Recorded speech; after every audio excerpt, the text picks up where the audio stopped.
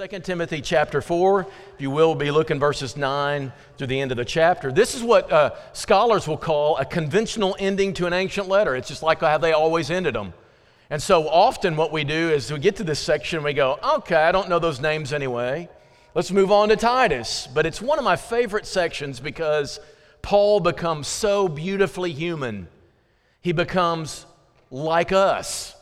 We kind of have this Superman view of him. He's wearing a cape and nothing gets him, and he's John Wayne and he's bulletproof and he's 20 foot tall and nothing gets him down. But this passage makes you know that that's not true. There's a lot of names in it. It sounds like a phone book. For those of you who are younger, let me explain what a phone book is. You used to get it in the mail. Everybody who had a mailbox, you get it in the mail and you open it up. Everybody who has a phone, their name is listed and their phone number. Yeah, everybody. It was mailed to you. No privacy back then, right? So this sounds like a phone book. All these names that most of we don't know much about these people, and so as we read them, we're like, means nothing to me, means nothing to me. But it's important that we get a context for Paul, right? And then as he finishes up, it's like a sermon at the end of it. You remember when we only had songbooks, and the preacher said that set of words that indicated that it was the invitation coming. Do y'all remember this? And all the songbooks came out of the song racks, every one of them, because you knew the words. You knew it was over, so I don't need to hear anything else. Here's the invitation. And all the songbooks came out, and all across there was a wave of shoo as the songbooks came out, and that's the end of the sermon. That's how people do these but you're missing something. Don't miss this last part of 2 Timothy. And just in case you get lost in all the details, Paul uses repetition to point out what he's saying. I want you to notice it in verse 17.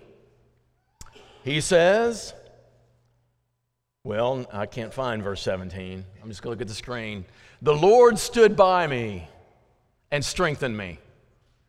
Then, verse later, so I was rescued from the lion's mouth. The Lord will rescue me from every evil. That's past tense and present tense. And then the Lord be with your spirit, verse 22. So all the way through this, he's saying, hey, I want you to know, it sounds a little bit dire. In fact, as we read this passage, you hear the anger, the gritting of Paul's teeth. You hear the loneliness. You hear some sadness. You hear some worry in Paul's voice. And yet in all that, he says, but the Lord's with me. The Lord's with me. If I could just get one thing through this way, it'd be this. If you want to learn to already trust God as time is happening in real life, learn to look back and recognize where He's been in the past. If you can learn to see God in the past, you'll learn to anticipate Him in the future, and much of your worry and fretfulness goes away, but you've got to see it.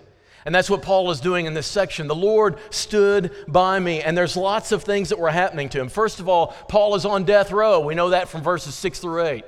Yeah, Paul's on death row. He knows it's coming. My life is being poured out right now as a drink offering, and the time for my departure has come. He's on death row. His death date is circled, and it's coming fast, and he knows it. And yet with all that, he says, the Lord was with me. He was experiencing betrayal. I want you to see that in verse 10. A man named Demas, into whom Paul had poured his very being. Paul is a trainer of preachers and missionaries, and he's got all these people around him, and he's investing time and energy into these people. And he has one in particular named Demas. If you look back at Colossians and Ephesians, you'll find that he was a great servant with Paul. He's a co-worker with Paul. But now, here in 2 Timothy, he says, Demas, he's abandoned us. He fell in love with the present world, and he's gone back home. Trying to see what this would be like. The word mentioned of Demas, he's in love with the present world, is the same word in verse 8 that the people who are receive the reward from God are in love with the appearing of Christ. I'm in love with the future. I'm in love with that future Christ has for me. And you choose one or the other. You choose the present world, to invest your life in, or you choose the Christ world to put your treasures in. And those are the choices. And everything, every decision you make flows out of one of those two loves. And we've got to remind each other, hey, church, we are not in love with this present world. We are in love with a world of the future that God is in control of and bringing about in reality. Don't get your loves messed up. Demas did, and he went back into the world. Here's what that would be like. Last Sunday, for some reason, it just struck me. I guess it was Christmas Day or something, and Randy Simpkins was up here doing the Lord's Supper presentation. And I just find Randy Simpkins to be one of those people easy to love. Anybody feel that way? That's why he hugs everybody. Maybe that's part of the reason. But it seems like every week there's text between us about Bible questions. I'm stumped by something, I ask Randy. He's stumped by something, he asks me, because it's then if it stumps Randy, it's an unknowable question, right? But I'll play around like I know something. And I have these questions, and I admire his faithfulness. I saw him up here doing the Lord's Supper, and I thought, I am so grateful that I share a faith with that man. I'm so grateful on those days when I question myself, am I insane to believe all this? Is it crazy for me to believe the Christian faith? And then I say to myself, well, this doesn't mean you're not crazy, but what is it to know that if I'm crazy, Randy Simpkins is crazy? If I'm crazy and he's crazy, Terry and Paul are crazy. And all of you who gather here on Sundays, your faith matters to me. When I see that you believe it enough to live your life around it, and we come together and I see George here, and I see what George does for his faith, when I see Mary Lee and how she's living her life for her faith, when I see Anna Brown and what she does for her faith, and Alfreda Davis and what she does with her faith, and I know I'm not crazy. These are quality, good people, and part of my faith is built on them. And those days when I'm like, is this nuts? No, it's not. Look at these other people, and we all believe this. And Paul feels that way about his coworkers. But what happens? What happens if by next Sunday, we find out that Randy Simpkins has rejected it all and gone back into the world? What will that do to you? What would it do to you? Somebody you knew that was solid. It's not that you built your faith on them. I'm not saying that I believe because they believe. I'm saying they bolster and they encourage and they give you more confidence. But what happens when those people that you know you can count on, and they do bolster, they do encourage your faith, and then all of a sudden they reject it? What does that make you feel? How would that affect you? That's how Paul felt. Listen, church, your faith matters to me. It's not just about you and your walk. It matters to everybody in here. And we all need each other to believe. And when somebody gives it up, that hurts and that kind of rattles you. I don't know if you remember those people that were your peers and they got married about the same time you did. And then one of them after 20 or 30 years divorces. It just rattles you. It's not like your marriage is undermined by that. It just rattles you. I thought we believed the same things. Paul feels a little betrayed, and yet, in that betrayal, the Lord is standing by him. Paul feels lonely. You'll notice right after he mentions Demas in verse 10, he says, others have gone too. Crescens has gone to Galatia, Titus to Dalmatia. These are not people who deserted the faith, but they're with Paul, they're part of his team, and then they leave. And it's a good thing. He wants them to leave. He wants them to go out there and share the faith with the world, but he starts feeling this loneliness. Listen, here's the thing about fellowship. If fellowship is all that important, when part of our fellowship moves away, it hurts. He feels this sense of loneliness. Now, when he says only Luke is with me, he's saying, I'm just stuck here with Luke. That's not what he's saying. He's just saying, I'm feeling lonely. Anybody ever felt that way? You ever felt lonely in the middle of a congregation? And yet, while he felt like nobody was around, the Lord at that moment was standing with him. Because what Paul says is, The Lord has stood by me the whole time. He sees that at the end, but now he's saying that to say, you know what, the whole time he was with me. Sometimes you don't feel it, you just have to know it. And Paul says that, all right? So he's lonely. He's feeling the opposition. He mentions Alexander here. Alexander was mentioned in 1 Timothy chapter 1 as someone he had to reprimand of the faith, handed over to Satan to be taught not to blaspheme stuff. And so Alexander is one who not only has left the faith, but now is starting to oppose the faith. And Paul apparently feels this intense animosity toward Alexander.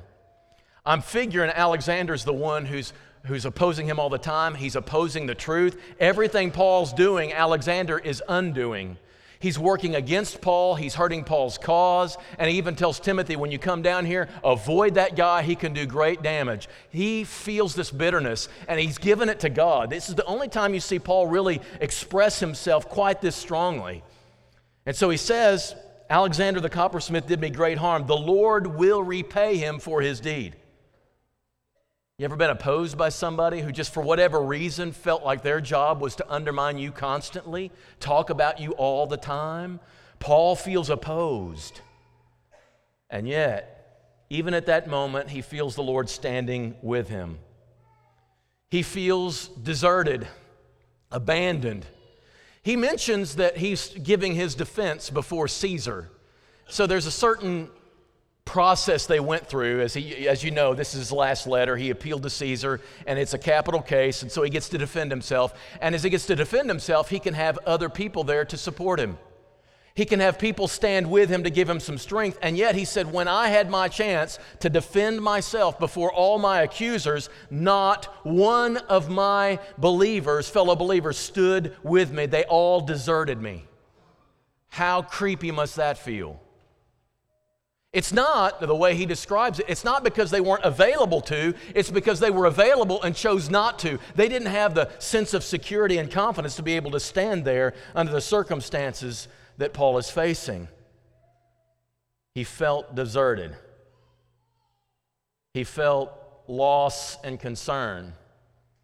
Greet the family of Onesiphorus. You know what? Onesiphorus was a faithful worker of the church who had died. His family still survived him, and he was just saying, greet that family. And then another person he worked with was very ill the last time he saw him, and he was gravely concerned about him, but he had no news about him.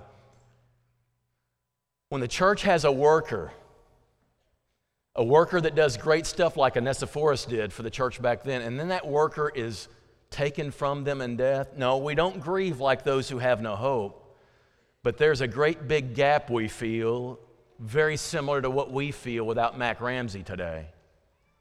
Am I worried about Mac Ramsey's soul? No. But I sure feel the hole that his presence has left. Paul feels it too. And yet, in the midst of that loss and concern, the Lord was standing with him. How can you say that?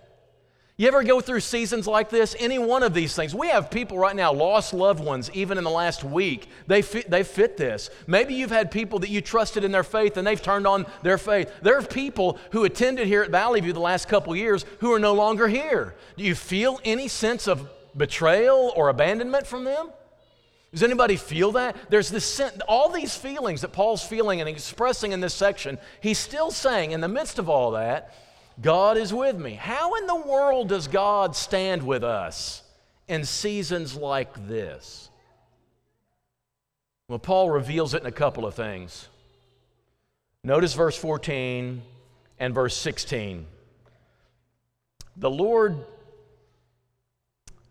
tells us that if you'll just trust me with some of the stuff that you're experiencing, I am going to show up and I'm going to help you. I'm going to promise you my participation. If you will trust my words, I'm going to make a trade with you. When you're angry, when you're so angry you want to get revenge on somebody for something they're doing, will you please just leave vengeance to me? Here's what he says in Romans chapter 12. Beloved, never avenge yourselves, leave wrath for God. It's written, vengeance is mine, I will repay. God says, when you feel that sense of anger rising up in you and lack of forgiveness, I want you to give that entire feeling to me. And when you give your vengeance, your right to return evil for evil, when you give that to me, I will give you peace and I'll take care of the justice. But you can't know that God's going to do that until you obey Him. The greatest hermeneutic, the greatest interpretation of Scripture is obedience. Do what He says. So Paul learned, that's why he says in this letter, the Lord will repay him according to, I'm just going to give it to God. And he gives it to God, and he has a peace in his heart. And then there are people who disappoint him too. They didn't stand with him, and he said, Lord, forgive them. Don't hold it against them. He practiced a Jesus on the cross thing. And here's what Jesus did. In 1 Peter chapter 2, when he was reviled, he did not revile in turn. When he suffered, he did not threaten, but continued entrusting himself to the one who judges justly. Jesus preached that, and then Jesus practiced that, and then he expects us to preach that and us to practice that. And when we practice it, God does a trade-off with us. You do what I tell you to, and I'll restore that peace to you and give you the ability to forgive, but you've got to give me the vengeance. Paul in his ministry is practicing that, and he's discovered, guess what? The Lord is with him.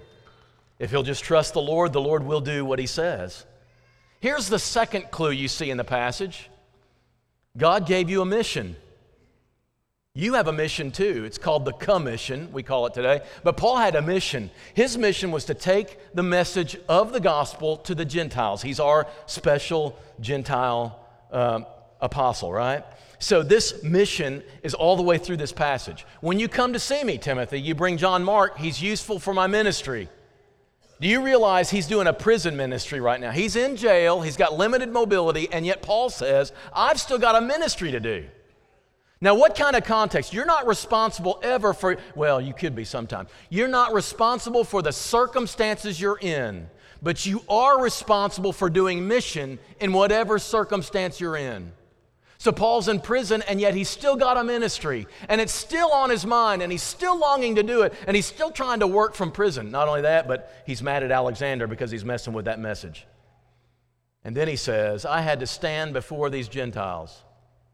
And what does he share with them? The Lord stood by me, strengthened me, so that through me the message, verse 17, might be fully proclaimed and all the Gentiles might hear it. I was so nervous. There was nobody standing with me. I was on my own, and I was wondering, how am I going to do this? And in the middle of that, in the middle of all that tension and stress and a loneliness and neglect from all my fellow believers, I preached the gospel in defense of myself, and all those Gentiles heard it. It's an amazing thing. I just did my job.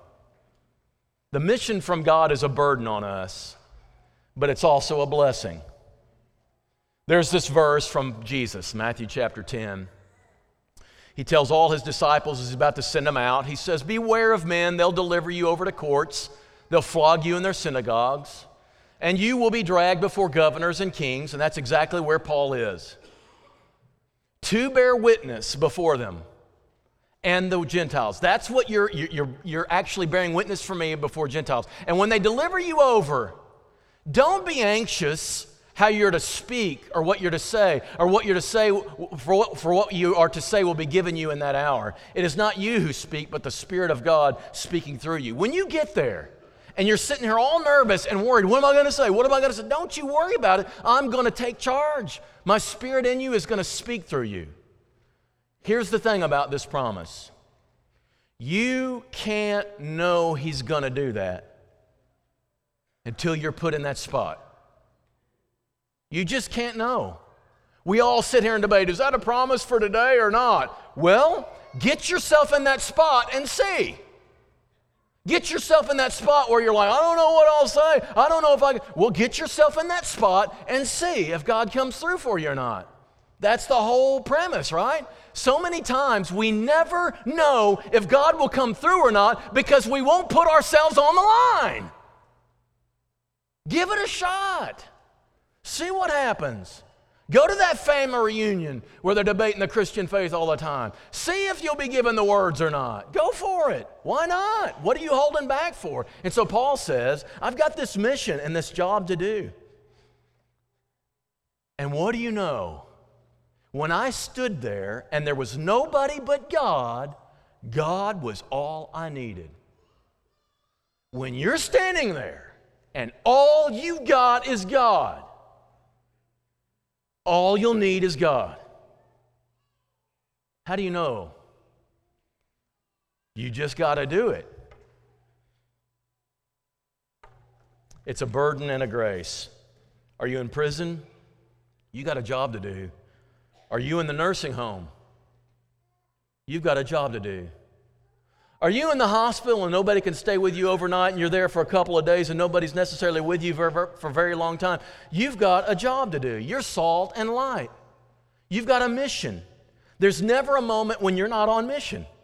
And when God gives you the mission, He gives you His presence. Now, I'm channeling my deeper Mary Lee here for a moment. So here you are. Get your pen out because this is good. If you're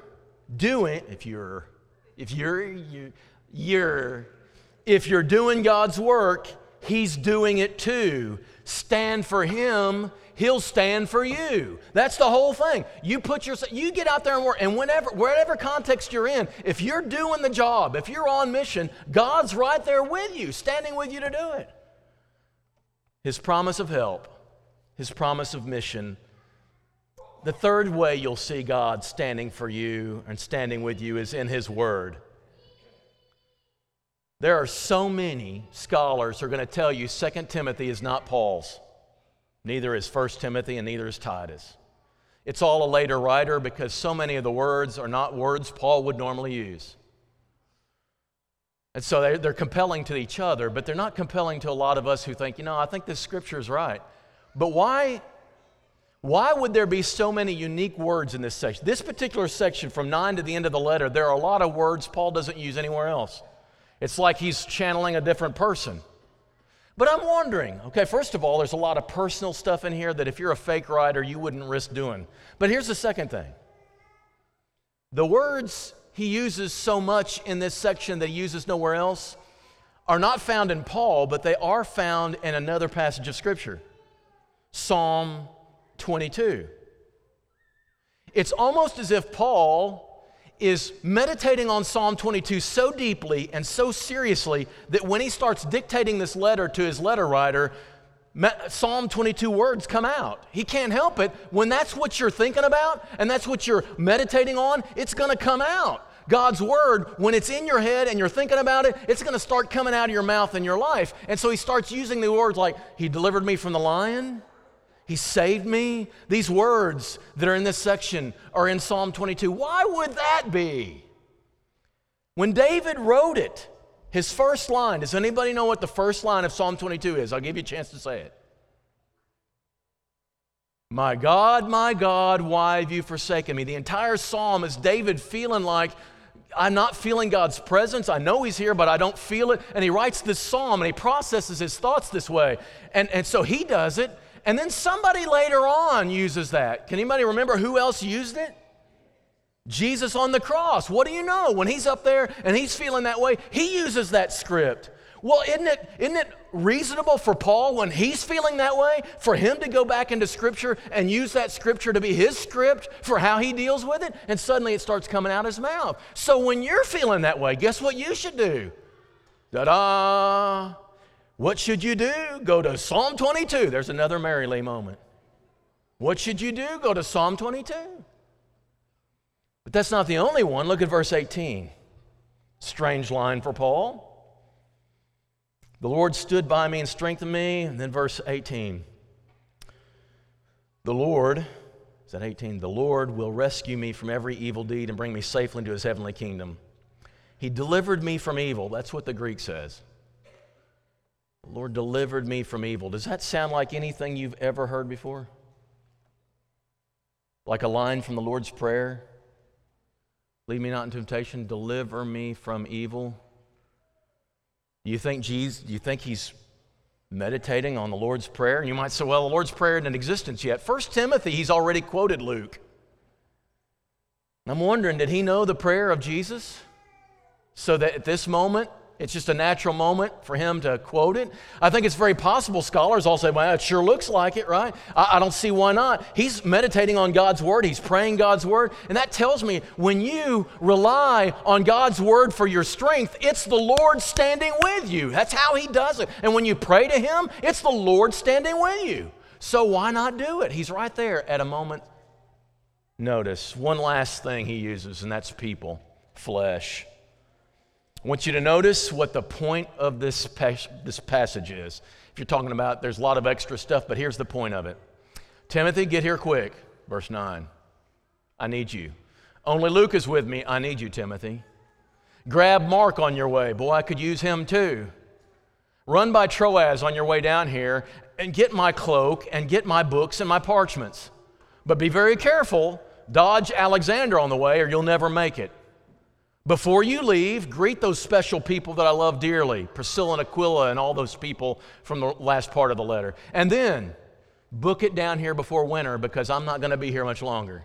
That's what he's saying in this section. He is saying, Timothy, I love that God's with me, but I need you here. I need you, God with skin on. Timothy, you are God with flesh, and I need you here with me. He doesn't sit there and go, you know, if the church really had their discernment gift going, they would know I need somebody and send me somebody. They wouldn't.